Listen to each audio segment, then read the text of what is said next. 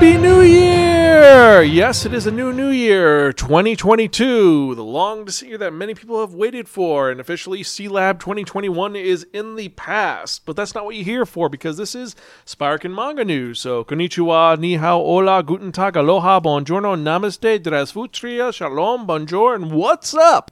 I'm Zan, and welcome to the Sparkin Manga News Podcast, bringing you the eyes on the latest manga news for the week of Thursday, December 30th to Wednesday, January 5th, 2022.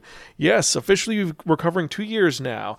Remember to like, share, subscribe, and check out our manga review podcast at www.sparkin.com. And if you enjoy what you hear, support our Patreon to help us create more fun content for you to enjoy. Now, with that in mind, let's actually get to some fun news because it's pretty quick this week.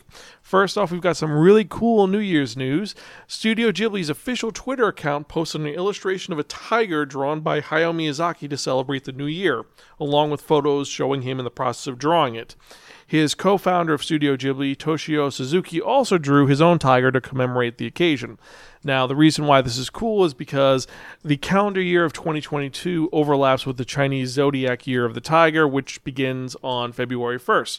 So if you're a fan of Chinese New Year's, February 1st is officially the new year, but that's kind of awesome that they drew two different tigers.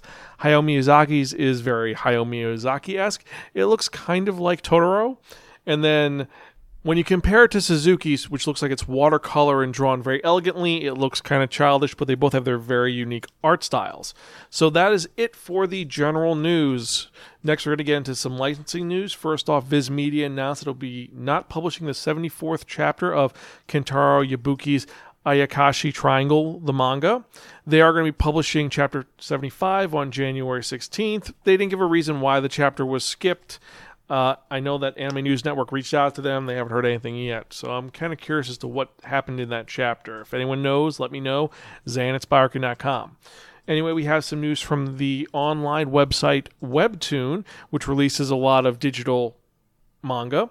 So they're going to be publishing Akiko Higashimura's A Fake Affair, or Kisho Furin manga in English. Now, for those of you who are unfamiliar with Akiko Higashimura, that's the creator of Princess Jellyfish. So you're going to know it's going to be some great artwork. Anyway, all chapters launched on the service this Sunday, the 2nd of January 2022. The first 5 chapters and the prologue chapter are available for free, but to read more chapters, free users have to wait for more to be released, or you can create an account and pay to access more chapters. Now, the manga story begins when the protagonist goes vacationing abroad after tiring of dating and has a forbidden encounter with a handsome man on a plane. What happens? Well, it's Akiko Higashimura. Anything can happen.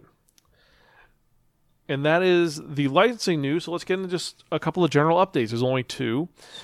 In March 2022, Miwa Ueda, the mangaka who created Peach Girl, is launching a new manga titled Kaiji to Okan, or Maritime Self-Defense Force and Mother. This is going to be released in Kodansha's Be-Love magazine. No word on what the manga is actually about, though. And then on January 24th, manga creator Sometime, yes, the artist's name is Sometime, is launching a new manga titled Hagokusai Tensei, or After School Reincarnation. It will be released in Honbusha's Manga Time Kirara Forward magazine, and the artist Sometime posted about the new manga on Pixiv on December 24th, stating the series will feature another world story. Who knows what's going to go on with that? And that is what the news has been for the last week. I know it's not a lot, it's pretty quick, but we do have something we should talk about because it is the end of the new year. We have to talk about our in memoriam, some of the various mangaka and other artists we've lost this year. I'm not going to cover everybody because, while I would love to cover so many people who passed away this year, including Betty White, that was just a shock to me. There are so many mangaka that no one talks about, and a couple other actors that no one talks about. So I'm going to be focusing on them, specifically the manga creators, not the anime creators, except for one. So let's start off. First off, we have Sonny Chiba. Yes, the martial arts actor who was known for Street Fighter, Kill Bill, and most importantly, he was Golgo 13 in the Golgo 13 live-action movie that you can hunt down. That's why I'm putting him on here, for specific reasons. You had Koko, the manga creator of Noranu no Inu, or Yozakuro, who passed away.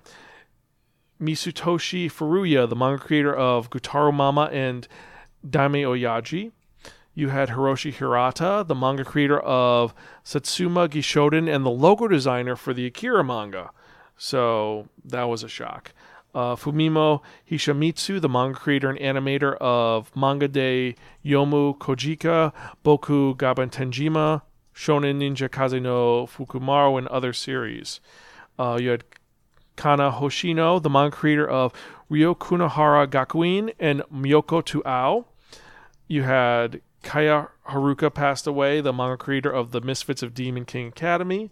You had Taro Minamoto, the manga creator of Fujintachi and Fujintachi Bakumatsuhen. And then someone who really hurt, Kentaro Mura, the manga creator of Berserk and so many other series, including Gigantomachia, passed away at 55 years old. That was tragic, just an aortic association where your heart rips itself in half. That's just a horrible way to die, I think.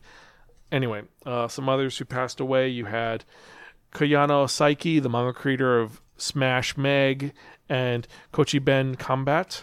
You had Takao Saito, the manga creator of Golgo 13, arguably one of the greatest, longest-running manga series of all time. It's a shame he passed. We didn't expect that. I was expecting him to have been murdered somehow, but no, just natural causes. You had Sanpei Sato, the manga creator of Fuji Santaro and Dotaba no Manners. You had Chuck Sundry, a longtime Otakon staffer. He's the only person who's not a mangaka on this besides Sonny Chiba. And Chuck Sundry, if you ever had a chance, he was a great guy. He was nice, he was sweet, and it was a shame that he passed. You had Ichiro Tominaga, the manga creator of Chinkoro Nichan and Sekakachi Niya. There's Masayuki Umura, the creator of the Nintendo and the Super Nintendo Entertainment System, Super Famicom. I know, not a mangaka, but yeah, he made Nintendo. I'm not going to give him crap.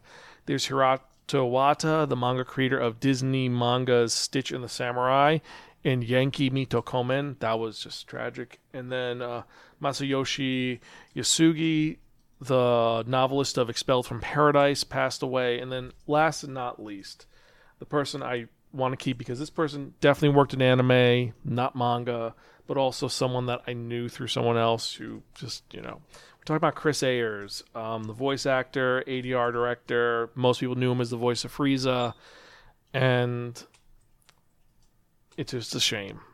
It really is. All of these losses are tragic, and we send our condolences to their families, and hopefully this year will be better.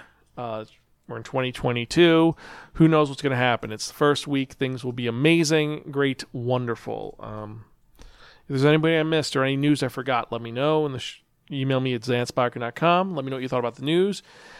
Anyway, next week we're going to be having some more manga news and some more manga reviews and some other podcasts as well, including our final part of our 2022 wrap-up. So stay tuned for that. As usual, I'm your host, Zan. I'm Gonzville. Catch you guys next time, and keep reading manga. I'll see you later.